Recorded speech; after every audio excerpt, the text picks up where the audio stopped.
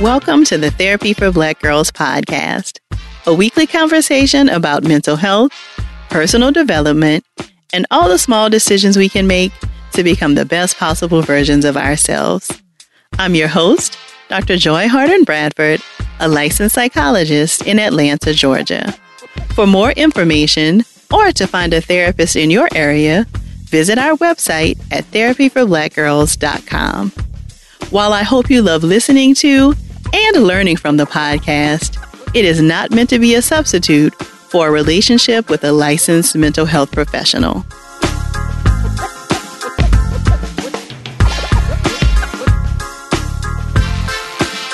Hey y'all, thanks so much for joining me for session 269 of the Therapy for Black Girls podcast. We'll get right into the conversation after a word from our sponsors. Nowadays, a lot of these big companies pretend to care about our communities and issues with nothing more than lip service. State Farm is the opposite. They're actively investing in programs and initiatives that help educate in financial literacy, give early career advice, and grow Black-owned businesses, thus leading to generational wealth, which helps protect the future of our communities. Seeing our communities grow and thrive is something they care deeply about. They want to build a future that we all can be proud of. State Farm understands that representation alone doesn't mean authenticity, that it takes a good neighbor to sponsor programs like the ACT-SO, a year-long program that recognizes and rewards high school students for their academic and cultural achievements, and to fund programs like Project Ready, a National Urban League program committed to the educational achievement of Black and Brown youth that to date participants have been awarded over $11 million in scholarship offers. State Farm believes that being better neighbors creates better communities and can have a long-lasting impact. Like a good neighbor, State Farm is there. I've seen quite a few videos on social media recently of young women soliciting help in finding the perfect dress for graduation. Might I suggest you add Macy's to your list? They have lots of options for dresses that will transition perfectly from under your gown to that incredible dinner with family after the ceremony. Check out options from brands like On 34th, Michael Kors, DKNY, and many more. Shop at Macy's.com or in store. Hey ladies, it's Dr. Joy. As women, we put our hearts into everything. May is High Blood Pressure Education Month, and it's time to focus on our heart health. Release the Pressure wants to help Black women look at self-care as an act of self-preservation. During High Blood Pressure Education Month, let's help get to our goal of 100,000 Black women putting their hearts first and learn more about their heart health. Visit iHeartRadio.com/RTP for a chance to receive a $1,000 gift card to take care of yourself and prioritize your heart health. That's iHeartRadio.com/RTP. Buying your first car can make you feel like a superstar as it's a big purchase, but it can take time to get there. Intuit is the financial platform that helps everyday people prosper. Whether you're trying to manage your money or trying to run a business, Intuit gives you the confidence to take control of your finances so you can live your best life.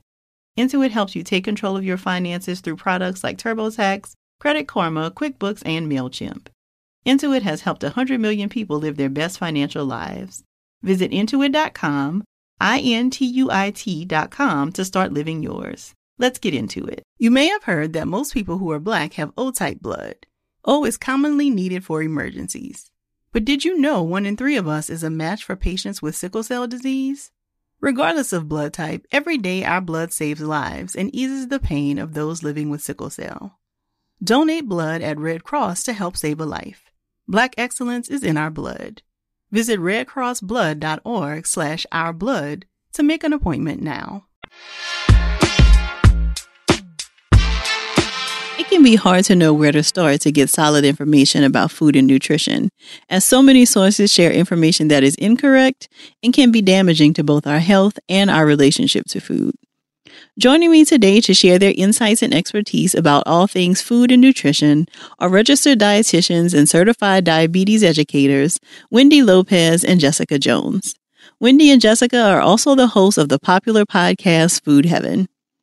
During our conversation, they provided definitions to some important terms like intuitive eating and diet culture. We discussed the cultural nuances that impact our relationships to food, And we discussed how our relationship to food impacts our mental health. If something resonates with you while enjoying our conversation, please share with us on social media using the hashtag TBGInSession. Or join us over in the Sister Circle to talk more in depth about the episode. You can join us at community.therapyforblackgirls.com. Here's our conversation. Thank you so much for joining us today. I'm so excited to chat with both of you, Wendy and Jess. Thank you. I feel like this is a highlight of our career, being on this podcast. Likewise, so exciting. Likewise. I've been such a fan of you all. You know, there were not very many Black girl podcasts starting out, and I feel like y'all are some real OGs in the game, so it's an honor to chat with you all. Oh, thank you. So excited.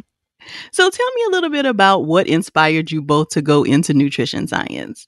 Yeah, so I can start with that. I was actually a journalist before I was a dietitian. I still do love journalism and I still write, but this was around the time, let's see, like 2006 was when I graduated college, and the blogs were just starting and the journalism was really changing and becoming more unstable. And I also made like literally no money. Not that it's about money, but I was like, I'm going to make a lot of money in nutrition. Just kidding. So I ended up wanting to go back to school, have a career where I knew I could be more of an entrepreneur and also feel like I could directly help people improve their health, like with their nutrition, their quality of life. And I also discovered a real love and passion for science, like nutrition science specifically, that I didn't know that I had. So yeah, it's kind of just started from looking to do something different from journalism. It just evolved. And what about you, Wendy? Yeah, so I didn't even know that nutrition was a possibility professionally. So I met Jess and she was on her way to becoming a dietitian. I was like, oh, wow, that's actually a career choice. And I was like, I'm interested in that because I was struggling with some health issues. Also, the neighborhood that I grew up in, that I was living in, there wasn't really much access to fresh food. And so I thought that it would be really interesting to learn more about food justice and nutrition science. And so Jess and I started working together at a farmer's market in the Bronx. And I was just really inspired by the community that we were working with. We would provide tools that were culturally relevant, and we saw how impactful that was in them incorporating changes and also just being receptive to the information that we were giving them. From there, we were like, oh, maybe we can do something with this. And that's when I decided to pursue the career professionally. And Jess and I started our passion project on the side. Nice. So how did you both meet? Through a mutual friend. Yeah, in we Brooklyn. met at a Black activist meeting. Nice. And were you a part of MXG and Wendy, or were you just there with? Okay, so you were part of it. Our friends were a part of it. They brought me to. It was really a potluck hangout, and yeah, we didn't really talk much there. But then it was just summer in Brooklyn, so I kept seeing her over and over, and then with the mutual friends, we ended up like hitting it off. Nice. And so it sounds like this kind of started by you all just kind of having some shared interests. Jess, it sounds like you were kind of starting your career. And so how did all of that become then Food Heaven and the Food Heaven podcast? Yeah. It's been a journey. It's been a journey. So basically, we, like Wendy said, we had been working together at farmers markets, doing nutrition education in underserved communities like Brooklyn, the Bronx, Harlem, Washington Heights, and New York City.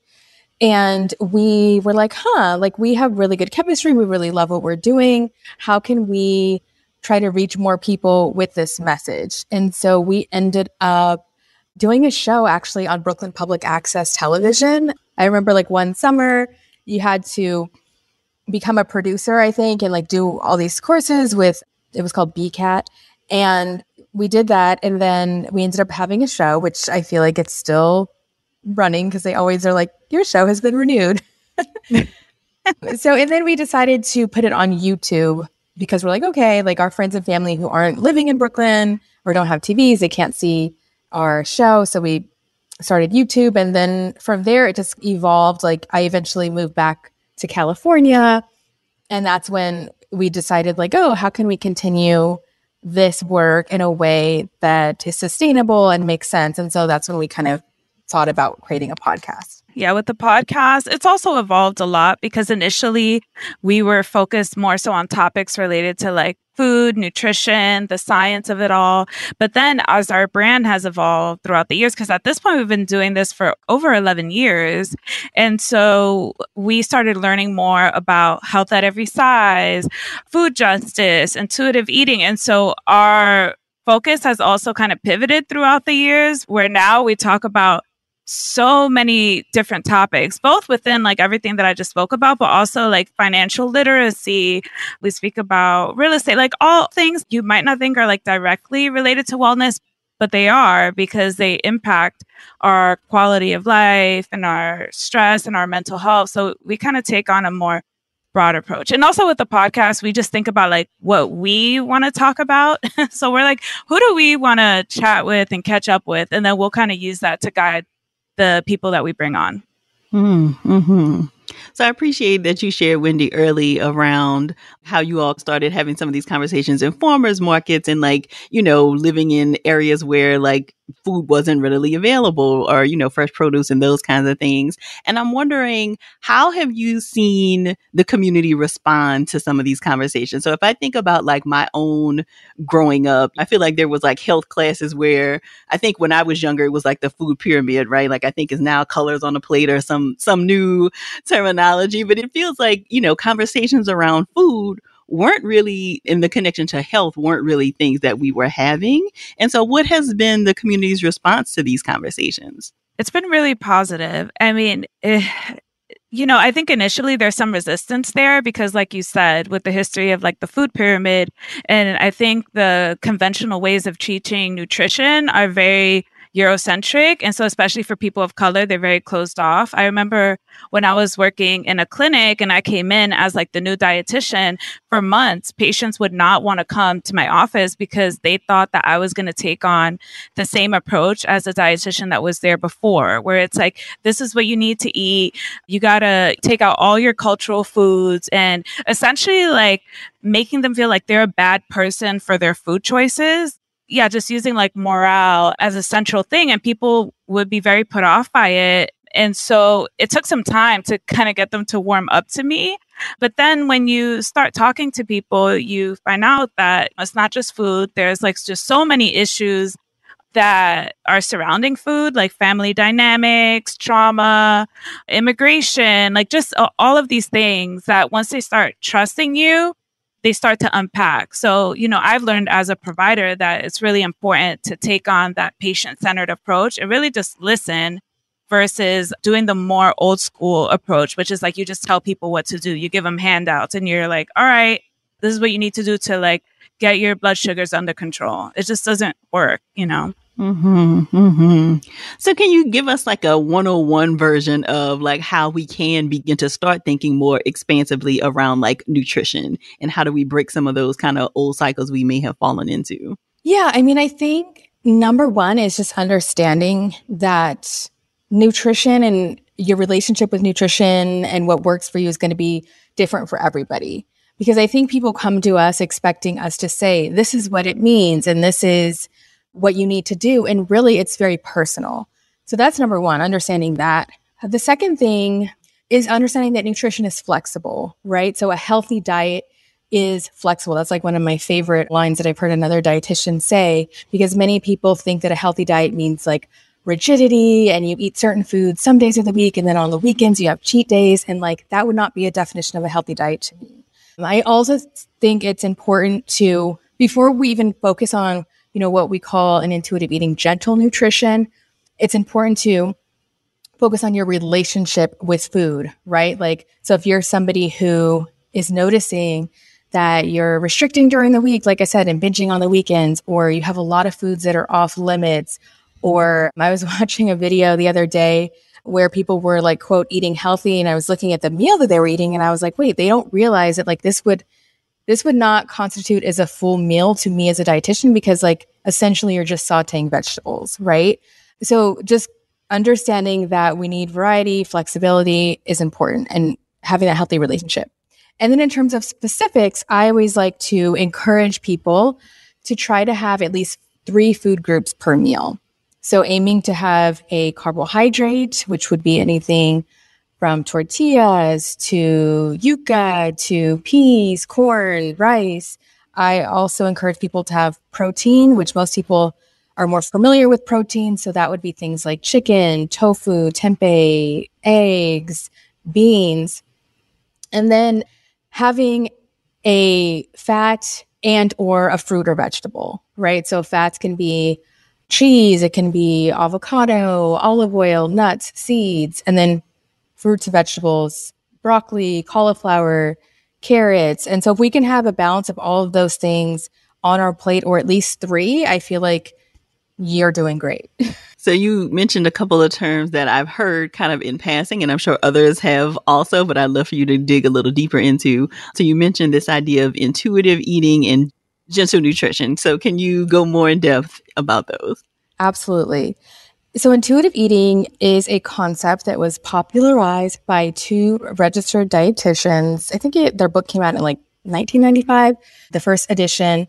And it's all about getting back in touch with like our body's needs, wants, and desires for food and focusing more on internal cues.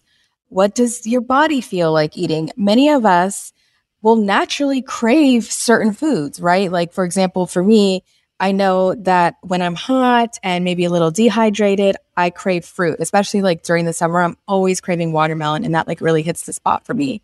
So it's focusing on those internal cues and weeding out the noise and those external cues like calorie counting or following whatever diet on Instagram, because in the long run, that's not going to help you have a healthy and positive relationship with food and be able to trust yourself, because intuitive eating is also all about building trust with your body. Yeah, we want to focus on what's going to help facilitate that. Mm-hmm. And is gentle nutrition like an extension of that, or is that kind of something a little different?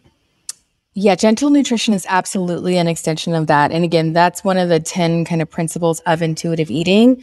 But people often want to start out with the nutrition because that's what we're conditioned to think. It's like all about, doing this huge overhaul and doing it overnight. But with intuitive eating, we focus on building that trust first, respecting our body, right? Respecting our body's kind of like natural weight and shape when we are listening to our hunger and fullness cues. And the gentle nutrition is leaning in on those things that I mentioned, like trying to have a variety at your plate. Obviously, we all know like vegetables are healthy in the context of a balanced meal. So just adding that variety, diversity, and yeah, doing that consistently. I appreciate you saying that. Just like that, we typically want to start with the nutrition because that's kind of what we've been conditioned. Like, okay, like let me have one of each of these food groups and, like that kind of thing. But it sounds like foundationally, it really is more important for us to start with developing or really examining our relationship to food and trusting your body. I really appreciate that language. Wendy, can you go a little bit more in depth about how would we even start to examine our relationship to food, and what does it look like for us to trust our body? Yeah, it's important to have some level of self-awareness when you're eating, because I think a lot of our decisions, especially now with the internet, like there's just so much information coming at us left and right about what we should be eating, about what good nutrition looks like. And I find it helpful to just pause and tune into your body's needs, like Jess said. And also your body's needs are changing literally every day. Like, if you're menstruating, for example, your body's needs are going to be very different from another time during the month. Or if you're pregnant, for example, like there's just so many different factors. And so I think it's important to check in every day. And it doesn't have to be like very time consuming or like energy draining. It's just like being present when you're having your meal and asking yourself questions like, how do I feel when I'm eating this meal? Why did I decide to eat this meal? Do I even like sweet potatoes? Is kale something that I actually enjoy? Or am I eating it because I was told that this is what I need to eat to be healthier? Because like the reality is that there's just so many different foods in the world, and there's so many different ways to eat healthy, regardless of what culture you're from. And so that's where I think the flexibility is really important. It doesn't just look like one thing. You can decide what it's going to look like for you based on your preferences. If you like ice cream, then there is a place for that. It doesn't have to be like demonized or moralized as bad food. Yeah, and well, I don't want to say like real, but for me, real ice cream is like the fatty ice cream. Because the other thing is like when we try to have these diety foods that aren't the quote like real thing, sometimes that may work for you and maybe you feel better having those things. But oftentimes, at least for many of my clients, they find that they're not actually satisfied from having the sugar-free whatever, or, there's, certain brands of ice cream that barely have any calories. And so you end up eating more of that than if you were to just have had a scoop of what you really wanted. Mm-hmm. Yeah, just when you mentioned like, in the summertime, I find myself like craving watermelon. I'm thinking like, oh, well, that's not like an awful craving to have, right? Like it's watermelon. But I hear you saying like, even if you're craving ice cream, like there is a way to have that and still kind of look at the fullness of what you're eating in your nutrition. Yeah, Yes. That's a great point. Because a lot of people would be like, well, the watermelon is like the healthier choice, Yeah. Let me go for a watermelon. But if your body is actually craving ice cream, you can eat all the watermelon you want. You're still going to, in the back of your head, you're going to be like, damn, I want some ice cream. Yes. Maybe that wasn't the best example. Because for me, it's like if I'm craving ice cream, I'm having like I was with Wendy this weekend and it's like I had ice cream, The other thing I want people to pay attention to is how do you feel? Because I think people often, with intuitive eating, they're like, oh, well, you're just saying it's a free-for-all. Like, I'm going to be craving ice cream all day, every day. In reality, if you're really in tune with yourself and trusting yourself, you're not going to eventually, like in the beginning, you probably will crave ice cream all day, every day if you're used to restricting it. But with time, you'll be able to check in, like Wendy's saying, and say, how did that feel having ice cream for lunch? Like, I know that there's been a lot of times where I've had ice cream for lunch and I'm like, well, I kind of like didn't feel the best like after. I know for me, I tend to do better if I have it after a meal because my blood sugar levels are a little more stable. So I'm not going to have as much of a crash. So I think it's kind of just really paying attention. Just to go back to that YouTube video I was watching where the person was trying to eat healthy and they were having just like stir fry, but with like cauliflower rice. And then the stir fry was like just vegetables, kind of no protein, no nothing. And I was just thinking like, I bet they're going to say like in the next like 5 minutes, they were really hungry after that. And sure enough, she's like, okay, it's been an hour and like I'm already starving. And I mean, there's nothing wrong with that per se, but that's another part of intuitive eating. Like, what would it feel like if I were to have had that stir fry, but added some protein, added, some more flavor factor foods, had actual rice, added olive oil? Like, how would that change your satiety and your fullness? How long would it last then? And it wouldn't make you feel like healthy eating means you're just going to be hungry all the time, because that's not the case when you're eating enough. So something that you mentioned earlier, Wendy, was health at every size, HAES. I'm sure a lot of people have seen that abbreviation. Can you tell us a little bit more about what health at every size is? Yes. So it is a movement that was started by health professionals, and it addresses weight stigma and also health behaviors that promote our well-being that have nothing to do with weight. Because in the conventional medical and nutrition approach, weight is at the forefront. It's always BMI. It's always hop on the scale. Let's see what your weight is. And so it takes on, I think, a more holistic approach to health where we look at things like culture, like gender, like social status, like all of these things that might be impacting your food choices, food access, all of these different things, instead of just being like, oh, well, how much do you weigh? And these are the recommendations that we're going to give you based on that. More from my conversation with Wendy and Jessica after the break.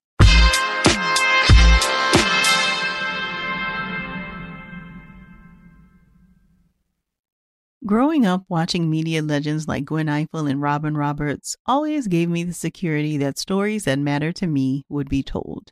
The next generation of influential Black voices can be found on NPR's new collection, Black Stories, Black Truths. Black Stories, Black Truths is a celebration of Blackness from NPR. Each of NPR's Black voices are as distinct, varied, and nuanced as the Black experience itself. In the Black Stories, Black Truths collection, you'll hear stories of joy, resilience, empowerment, and creating world-shifting things out of struggle. Black perspectives haven't always been centered in the telling of America's story. Now they are the story. In NPR's Black Stories, Black Truths, you'll find a collection of some of NPR's best podcast episodes celebrating the Black experience. Listen now to Black Stories, Black Truths from NPR, wherever you get podcasts. Hey ladies, it's Dr. Joy here. May is High Blood Pressure Education Month. It's crucial for us, especially as Black women, to focus on our heart health. We pour our heart and soul into every aspect of our lives, but often our own health takes a back seat. That's where Release the Pressure comes in. It's all about us, Black women, seeing self-care as an essential act of self-preservation. Whether it's for yourself, your family, or our community, your health is invaluable. Let's help to get our goal of 100,000 Black women putting their hearts first and learn more about their heart health. Here's how you can join in. Head over to iHeartRadio.com/RTP for a chance to receive a $1,000 gift card to take care of yourself and prioritize your heart health. Let's make our health a priority. Visit iHeartRadio.com/RTP today. Together, we can make a difference in our health and our lives. Join us, and let's take care of our hearts together. Nowadays, a lot of these big companies pretend to care about our communities and issues with nothing more than lip service. State Farm is the opposite. They're actively investing in programs and initiatives that help educate in financial literacy, give early career advice, and grow Black-owned businesses, thus leading to generational wealth, which helps protect the future of our communities. Seeing our communities grow and thrive is something they care deeply about. They want to build a future that we all can be proud of. State Farm understands that representation alone doesn't mean authenticity, that it takes a good neighbor to sponsor programs like the ACT-SO, a year-long program that recognizes and rewards high school students for their academic and cultural achievements, and to fund programs like Project Ready, a National Urban League program committed to the educational achievement of Black and Brown youth that to date participants have been awarded over $11 million in scholarship offers. State Farm believes that being better neighbors creates better communities and can have a long-lasting impact. Like a good neighbor, State Farm is there. May is Asian American and Pacific Islander Heritage Month, and Macy's is highlighting some really cool AAPI-owned brands right now, online and in-store.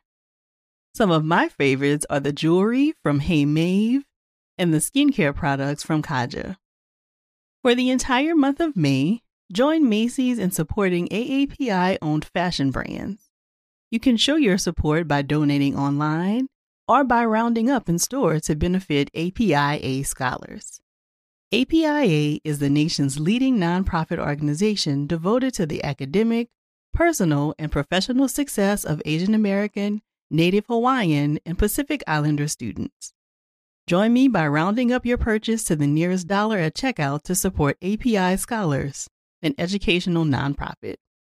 Shop Asian American and Pacific Islander-owned brands at Macy's.com or in store. Many people feel anxious when they think about finances. It can feel overwhelming, stressful, and even hopeless, especially when you're first starting out and don't know what to do. But when you have a solid financial plan in place, this anxiety turns into confidence. You can regain a sense of control over your life and improve your self-esteem.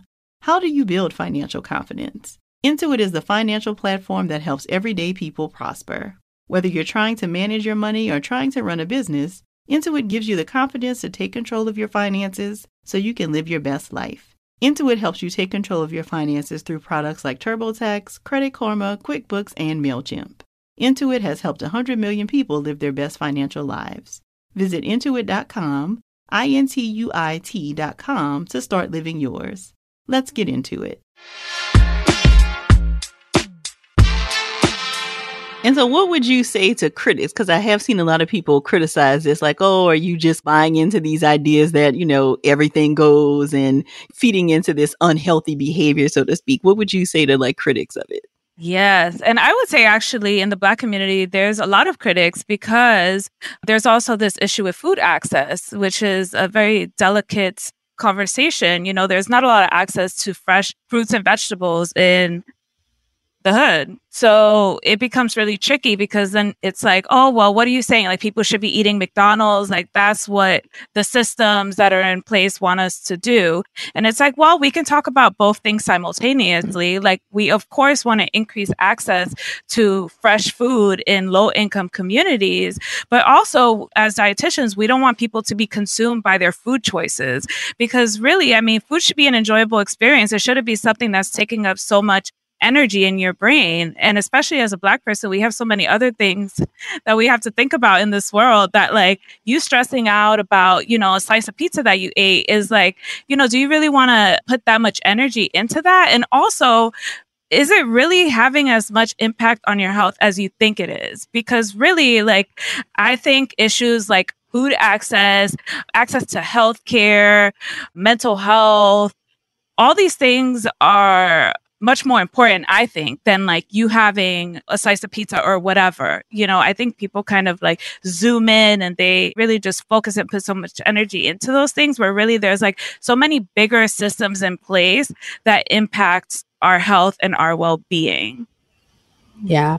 And just to follow up with that, Health at Every Size or HAES isn't saying that everybody should just engage in quote unhealthy behaviors. Like it's literally the pursuit of health, but like Wendy said, with the social justice lens. So the HAES principles promote health equality, support ending weight discrimination, and improve access to quality healthcare regardless of size. So the principles are just saying like we don't want to discriminate against people in larger bodies and they deserve access to health as well. I don't know how anybody could argue with that. And HAES is also saying kind of what Wendy's saying, like health isn't, or nutrition obviously isn't everything. We can't control everything about our health. And let's focus on, for many of us, what we can try to control, which is behaviors. So behaviors are like moving every day. Behaviors are, like we mentioned, including gentle nutrition if you have access to that. Behaviors aren't weight loss. And studies show that if we lean in on these healthy behaviors, that we can mitigate some of the risk that might come from being in a larger body, and especially like people who are on both ends of the BMI. So like those both pose some health risk, but with HAES, we can try to mitigate that by focusing on behaviors. Got it. Yeah. Thank you. And also, I just wanted to say that if someone decides that they don't want to engage in any health promoting behaviors, then we also want to make sure to take on a compassionate approach because everyone is entitled to move in this world the way that they want when it comes to their health. It's their body. And I think that especially in the health space, there's a lot of shaming and a lot of assumptions, especially for people who are at a higher weight. Like, oh, well, if you did this, then you wouldn't have diabetes, for example, or like whatever. And that is just not, in my experience as a health professional, it's not effective. It doesn't do anything. It doesn't motivate people. And if someone is not trying to eat more vegetables, then that is their choice. You know, like they're not a bad person for doing that because they probably have a lot of other things going on in their life that are top of priority, you know? Mm-hmm. Yeah, you know, that's one of the things I have appreciated most about your platform is that it feels like you are able to have these very difficult conversations in a way that is very compassionate and sensitive, especially to the communities that you're working with. Can you talk a little bit about how we can discuss healthy eating without contributing to diet culture? First, it's important to learn all the different ways that diet culture shows up because it could be very like just in your face and it could also be very subtle. And so as a provider, I try to practice a lot of self-awareness because sometimes I'm projecting my own stuff too onto like, you know, the conversations that I'm having or like the stuff that I'm putting out. And so it's nice having Jess as a business partner because we're able to bounce ideas off of each other and be like, wait a minute, that might come off the wrong way or that is coming from a place of diet culture. So it's really important, I think, to ask yourself like, okay, well, what does health look like for me? What are all the signs and signals that I've gotten from society that has informed my belief about health and well-being, about what I should look like? Where does that come from? Because there's a lot of problematic history there too, especially as it relates to Black people. And so I think once you start learning about those things, yeah, you just become more aware. And there's a lot of great books out there for people that want to learn more. On our website, we actually have a whole resource list of books that you can read up on, but intuitive eating is a great place to start. There's also Anti-Diet, Body Kindness, Unapologetic Eating, Fearing the Black Body. I love because it goes into like the history of, the BMI and, the racism behind it all. So yeah, I think that those are really great resources too. So, you both have already kind of alluded to some of this, and I feel like this is probably a whole separate episode, but I do want to get into some of it. So you mentioned, Jess, that you saw a video recently, and I know, y'all are both, on Instagram and paying attention to what is happening on places like Instagram, TikTok, YouTube. And I can imagine some of it makes you want to scratch your head because there's just a lot, right? And so I'm curious to know what you have been observing. It definitely feels like a lot of diet fads are repackaged in some ways in places like Instagram and TikTok. So what have you been observing? And tell me how your job has been impacted, because you all have been doing this long enough to kind of know a little bit about what it was like to practice as a dietitian before social media became such a big thing and now. So I'd love to hear your reflections on those things. Oh God. Yeah. I feel like social media can be, depends on how you curate it. It can be very toxic. And especially, I feel like even a couple years ago, you followed who you followed and that's the content that you got. But now I'm just getting all of these other suggestions. And sometimes the way that they integrate it, you don't know that it's a suggestion, and you just think you're scrolling your feed and you're like, wait a minute, what do you mean you only eat one meal a day? And you're talking about the OMAD diet, or I'm seeing people fasting for long periods of time. And it all to me just feels very toxic. And it's unfortunate that now with social media, this message is kind of getting out to more people, and people are forming communities around what I would consider eating disorders, or at the very least disordered eating. So for that reason, I'm not on TikTok. I honestly don't. I just see the stuff that's on TikTok that they then post on Instagram.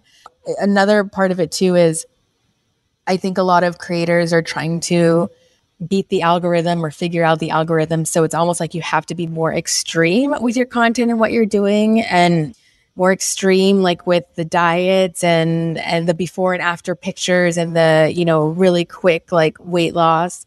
So I think, it's just figuring out how can you create a safe space for yourself.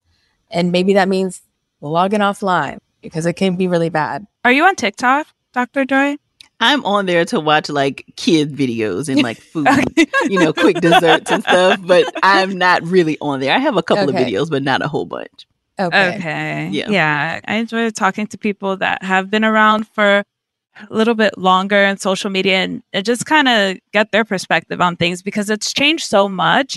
And with TikTok, the content is just so quick and so catchy. And I'm just oh my God, my brain is I feel like I'm on some kind of drug or something, watching all these videos and this constant influx. And personally, I'm just I can't keep up. I feel like my head is just spinning with especially with TikTok. So I'm curious to see how social media is going to change in the next few years and what direction it's headed in. Because I'm I could barely keep up with what's happening now. I can't imagine in 5 years. Mm-hmm. Yeah. I agree. And I think that's interesting language that you use, Wendy, that you feel like it's on a drug, because, there's all this research that talks about dopamine being activated, when we are on these platforms. And so some of that is built into it, right, to keep us there.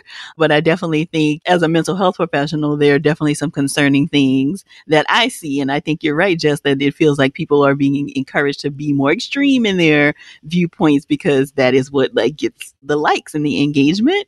So I would imagine as, dietitian and health professionals in your lane, that some of this stuff that you see is concerning in that same way. Mm-hmm. Oh, totally. Yeah. The food is just the recipes alone. You're what? I would never eat that. But it's what is going to get the most attention? What's the most extreme? What is, let's do a Snickers sandwich or something. And I'm what? This doesn't make any sense. But, it's it's all for the likes and the engagement. It's crazy. Yeah. The shares and the saves. Right. So you mentioned this fasting thing, and I definitely have seen that come up several times too. It definitely seems like at certain points in the year, people do maybe more fasting. Can you talk a little bit about what fasting is and why it might be a concern? Yeah, so fasting is just when you don't eat for a certain period of time. And I know that there are levels to it. So there's some people who may fast for like 12 hours. And then there's other people who fast for days. I even saw speaking of YouTube, a YouTuber who his video was, I didn't eat for 30 days. And I'm just like, are you kidding me? Like, for why? For likes, for views? Like, I don't get it. And so there's that extreme as well. But for me, as someone who is a big advocate of intuitive eating and listening to your body, like fasting, by nature of fasting, is all about like not listening to your body, right? Because you are essentially like ignoring your hunger cues. And with time and with, just ignoring them consistently, they're going to, for many people, they end up like kind of turning off or not being as loud. And then when they stop fasting, it becomes confusing. So I just don't understand why somebody would want to go against like what their body is asking for. Like, again, hunger is like your body asking for food. I'm not a fasting expert per se. And I know that like that's out there too, where people are like big advocates because of X, Y, and Z. But from the research that we have done, it is very important to eat consistently, have at least 2, but ideally 3 meals per day with those food groups, because also when you're fasting for that long, you're not meeting your nutrition needs, right? Because you don't have as many opportunities to get in your vitamins, your minerals, those micronutrients. And so it's not something that I personally recommend. And I have many clients, were formerly doing these fasts that they've seen on the internet and stopped doing them and then feel like they're completely disconnected with their bodies and don't even know where to start. Mm-hmm. So we talked about diet culture a little earlier, and I want to go back to that conversation to hear, do you think that there's something different about the way diet culture maybe shows up in the Black community versus other communities? Like, what does it look like? Maybe is there a particular spin on it in our community? Yes, we had a whole podcast episode about this with another dietitian and just talked about how in the Black community, it's definitely different. Like, our beauty standard may not be Gwyneth Paltrow, but for many of us, it's kind of like that Fashion Nova look, right? Like I'm thinking of Cardi B, where it's like the snatch waist, the big booty, the perky breasts, and also kind of that pressure to have a baby and then snap back immediately.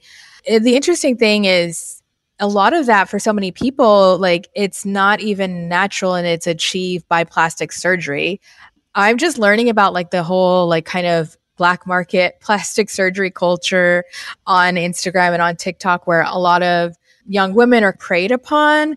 And these plastic surgeons are like reaching out maybe from different countries and encouraging them to get like the Brazilian butt lift, like, oh, it's going to help you with your platform. It's going to help you get more followers.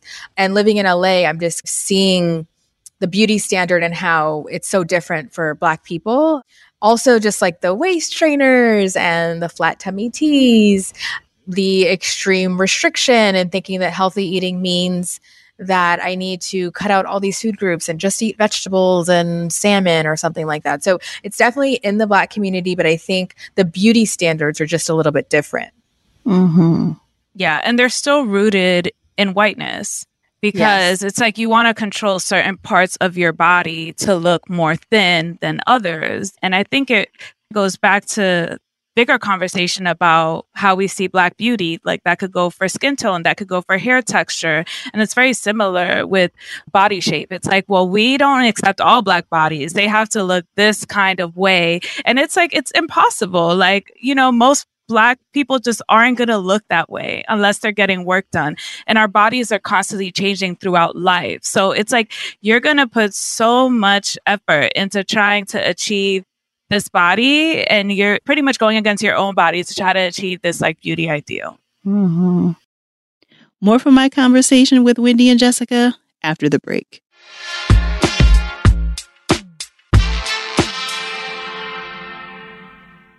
Hey ladies, it's Dr. Joy here.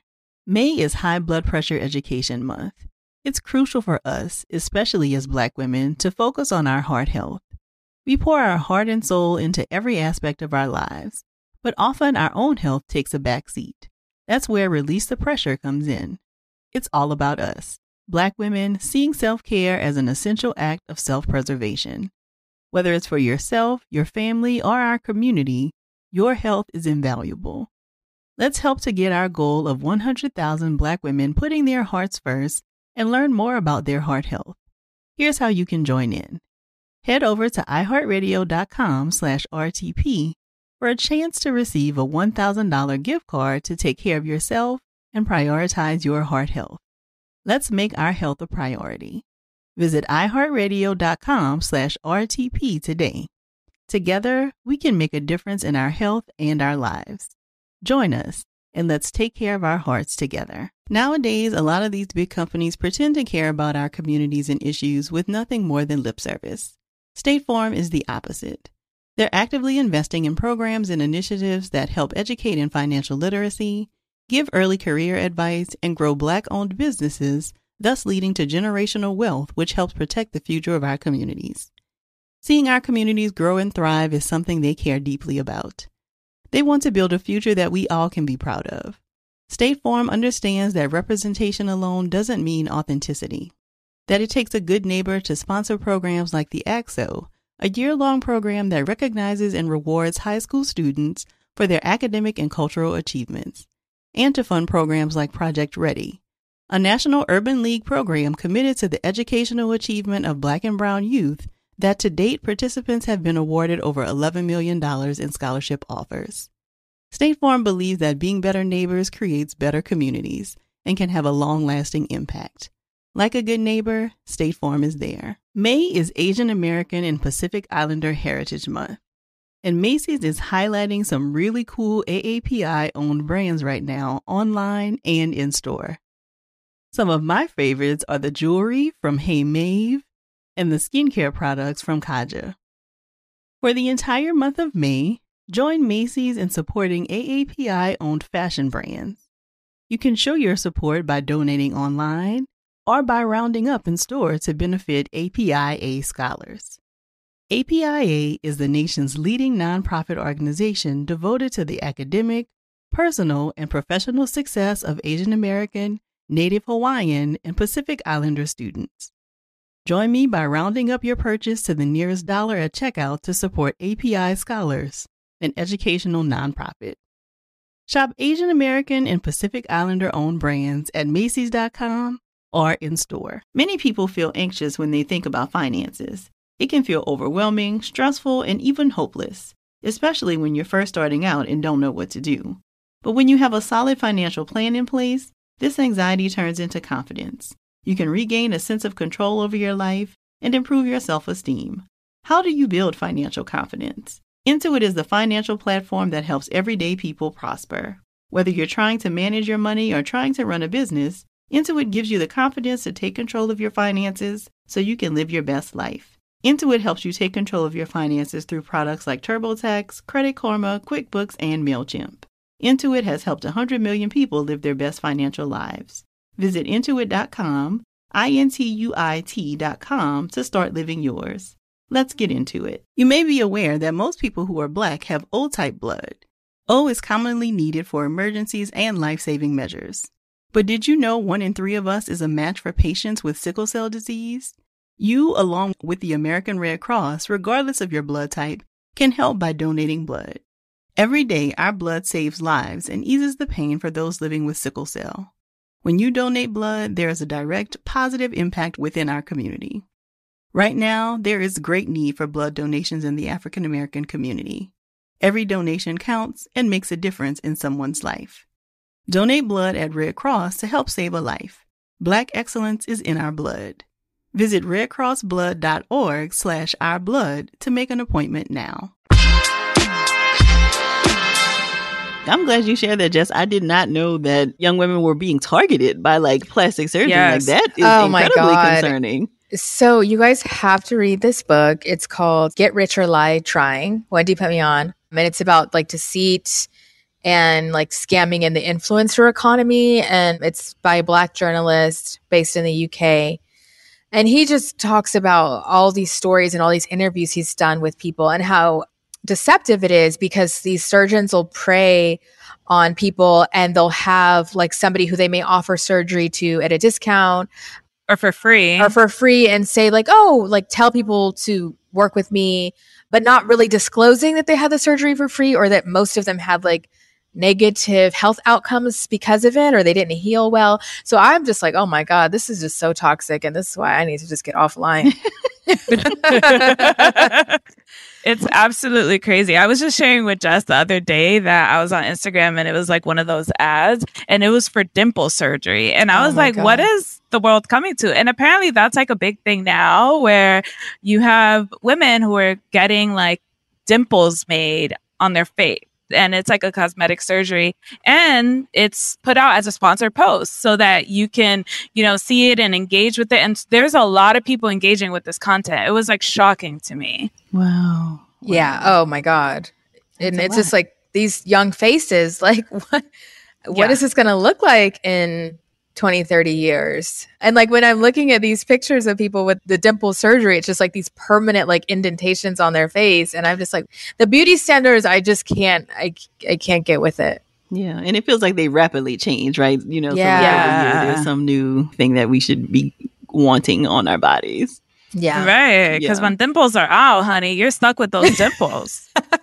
Yeah. Okay. It's a mess. It really is. So we've talked about this a little bit, but I would love to hear more from you about like how our relationship to food does impact our mental health.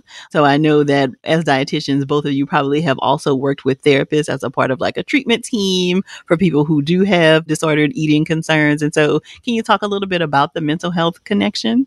Yeah, it goes back to what I was talking about, just like thinking about how much space food and nutrition occupies in your mind. And it can very easily turn into like an obsession with healthy eating, especially with kind of this diet culture that we're living in now and with social media the way that it is. And so that could go left when you start obsessing over food. It could end about your body, especially. It could impact so many things, your relationships with loved ones, your self-esteem, how you feel physically, and also the things that you're able to do in the world. Because, I mean, for some people, it's to the point where they can't even go out to eat with their friends because they're so concerned about, what's going to be ordered at the table. They're going to have all this guilt afterwards. And so it impacts all aspects of someone's life.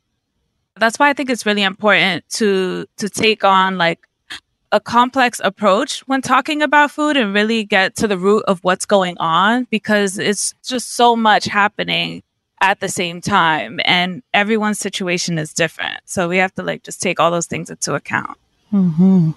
How might somebody know if there are some concerns where they may need to talk with a dietitian or a therapist about their relationship with food? Like what kinds of things should they be on the lookout for? Thinking about food all the time. That's the first one. I have like a whole assessment where it's like you eat one meal and immediately you're thinking about the next meal. Do you feel like you have a lot of rules around food? I mentioned, some of them, like you don't eat more than this amount of calories, or you don't eat past 7 p.m. What happens when you're hungry after 7 p.m.? Like, does that cause stress for you?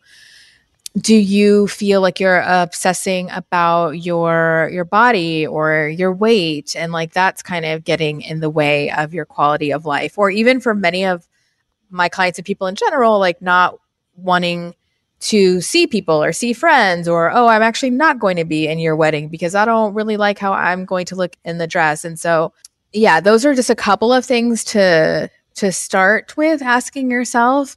But I always recommend people do a consult, like with a dietitian or even with a therapist, just to kind of explore that relationship further. Because I know dietitians, especially with like relationship with food, like if you're having a dietitian who specializes in this, like they're going to be able to kind of quickly point out behaviors that may indicate that there is some kind of disconnect there.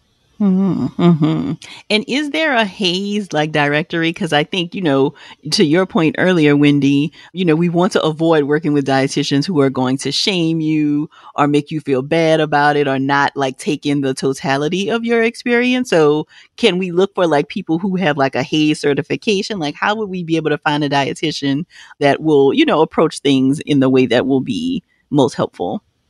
Yes. So there is a HAES resource where you can find providers, not just dietitians, but even physicians and other healthcare providers. So the website is asdah.org, and I can share that with you, but it's the Association for Size Diversity in Health. And for dietitians generally, I mean, if you just Google, health at every size dietitian and someone who's local to you, I'm sure that there will be options that'll come up. But intuitive eating dietitians, health at every size dietitians are usually very outspoken about their approach. And so there's no questioning. Like usually they're kind of front and center. They're like, this is my approach. Yeah. I would recommend if you're looking for a dietitian to go on their about page. And usually they'll talk about what their approach is. Like if their focus is more like digestive health, do they take on a health at every size approach with digestive health? They're usually very specific with kind of like what they do. And so just kind of go on their about page. Mm-hmm. And I have a really great resource that even goes beyond that for Black and brown people. Whitney Trotter, who's a dietitian, her handle is at whitneytrotter.rd on Instagram. She compiled a BIPOC eating disorder provider list, and it's a Google spreadsheet of dietitians on one page, therapists on the other.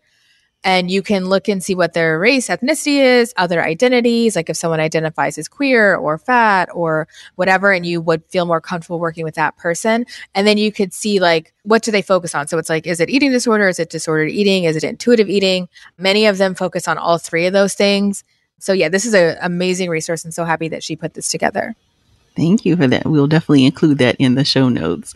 So just another question for you. So we've definitely seen an increase in Black vegans, right? So people who are wanting to, live and appreciate a more plant-based lifestyle. Where does someone get started if they are thinking that they want to have a more plant-based lifestyle? So the first thing that they should do is some reflection and ask yourself, why? Why do I want to have a more plant-based lifestyle or vegan in particular? Is it because I feel like I need to be healthy? Well, we know that that's not the case, right? Like we can still get some of those health benefits by incorporating more plant-based foods, but we don't have to go all the way as to say that we're being vegan. So I think just asking what is the motive for many people, and I 100% respect this, and I feel conflicted myself with animal rights and animal cruelty. I think that that's a motivation that's like very valid when it comes to going vegan. There might be some people who may just feel better, like if they're really listening to their body and they're being honest, like maybe they feel better eating vegan. There's a lot of people who don't though, where it's like they feel worse and they're like, I need meat and I feel better when I have meat.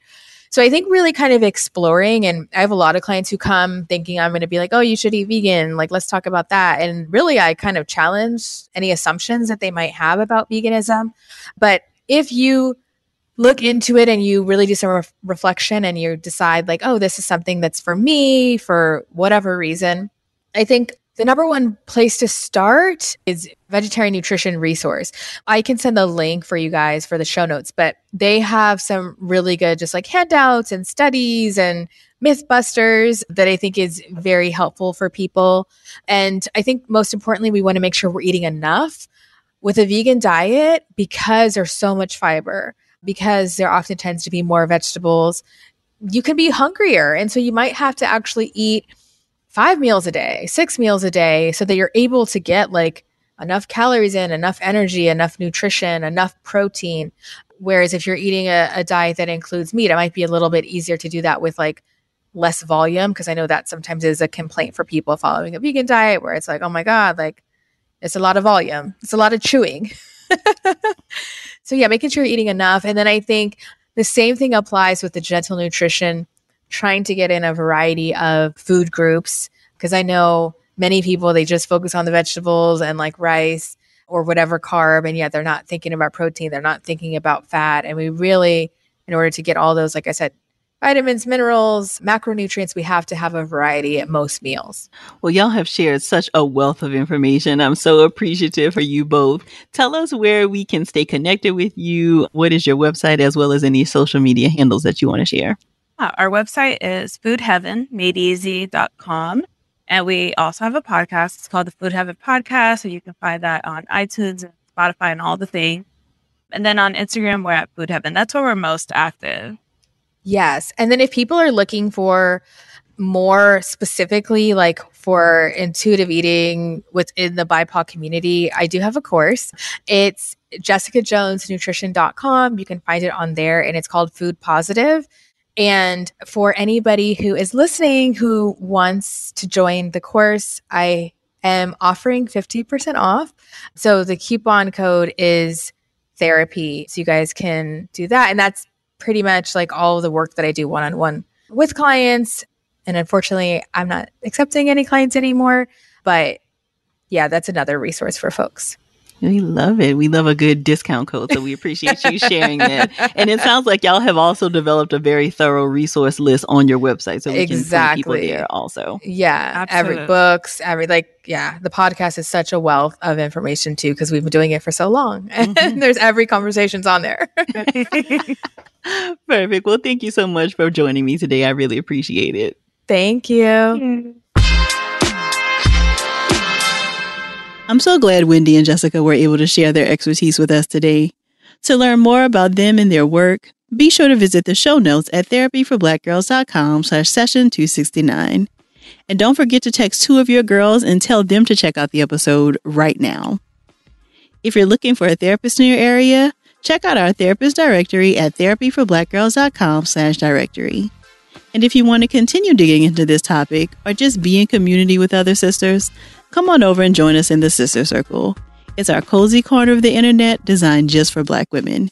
You can join us at community.therapyforblackgirls.com. This episode was produced by Frida Lucas, Elise Ellis, and Gabby Gladney, and editing was done by Dennison Bradford. Thank y'all so much for joining me again this week. I look forward to continuing this conversation with you all real soon. Take good care. Hey ladies, it's Dr. Joy. As women, we put our hearts into everything. May is High Blood Pressure Education Month, and it's time to focus on our heart health. Release the Pressure wants to help Black women look at self-care as an act of self-preservation. During High Blood Pressure Education Month, let's help get to our goal of 100,000 Black women putting their hearts first and learn more about their heart health. Visit iHeartRadio.com/RTP for a chance to receive a $1,000 gift card to take care of yourself and prioritize your heart health. That's iHeartRadio.com/RTP. You may have heard that most people who are Black have O-type blood. O is commonly needed for emergencies. But did you know 1 in 3 of us is a match for patients with sickle cell disease? Regardless of blood type, every day our blood saves lives and eases the pain of those living with sickle cell. Donate blood at Red Cross to help save a life. Black excellence is in our blood. Visit redcrossblood.org/ourblood to make an appointment now. Looking for hair removal tools that not only deliver smooth results, but also empower you with a sense of complete control? Enter Conair Girl Bomb, your secret weapons for smooth, sleek results, made just for women. From the ultimate Girl Bomb grip and professional-grade blades, you don't have to compromise and settle for less. Conair Girl Bomb equips you with the precision and power previously reserved for men's grooming tools. So take your hair removal routine to the next level with Conair Girl Bomb. Available at ConairGirlBomb.com or a retailer near you. This is Amy Brown from 4 Things with Amy Brown. Today, healthier is happening at CVS Health in more ways than you've ever seen. It's wellness destinations for seniors, including select locations with Oak Street Health and CVS Pharmacy. It's doctors, nurses, pharmacists, and everyone in between offering quality care and support virtually in person and on the phone. It's in-home evaluations through Signify Health and meeting mental health needs through Aetna. And those are just a few of the ways that Healthier is happening. To see more, visit cvshealth.com/healthier happens together. CVS Pharmacy, Oak Street Health, CVS Specialty, Signify Health, and Aetna are part of CVS Health. Eligibility and services vary by location and individual. Nowadays, a lot of these big companies pretend to care about our communities and issues with nothing more than lip service. State Farm is the opposite. They're actively investing in programs and initiatives that help educate in financial literacy, give early career advice, and grow Black-owned businesses, thus leading to generational wealth, which helps protect the future of our communities. Seeing our communities grow and thrive is something they care deeply about. They want to build a future that we all can be proud of. State Farm understands that representation alone doesn't mean authenticity, that it takes a good neighbor to sponsor programs like the ACT-SO, a year-long program that recognizes and rewards high school students for their academic and cultural achievements, and to fund programs like Project Ready, a national urban league program committed to the educational achievement of Black and Brown youth that to date participants have been awarded over $11 million in scholarship offers. State Farm believes that being better neighbors creates better communities and can have a long-lasting impact. Like a good neighbor, State Farm is there.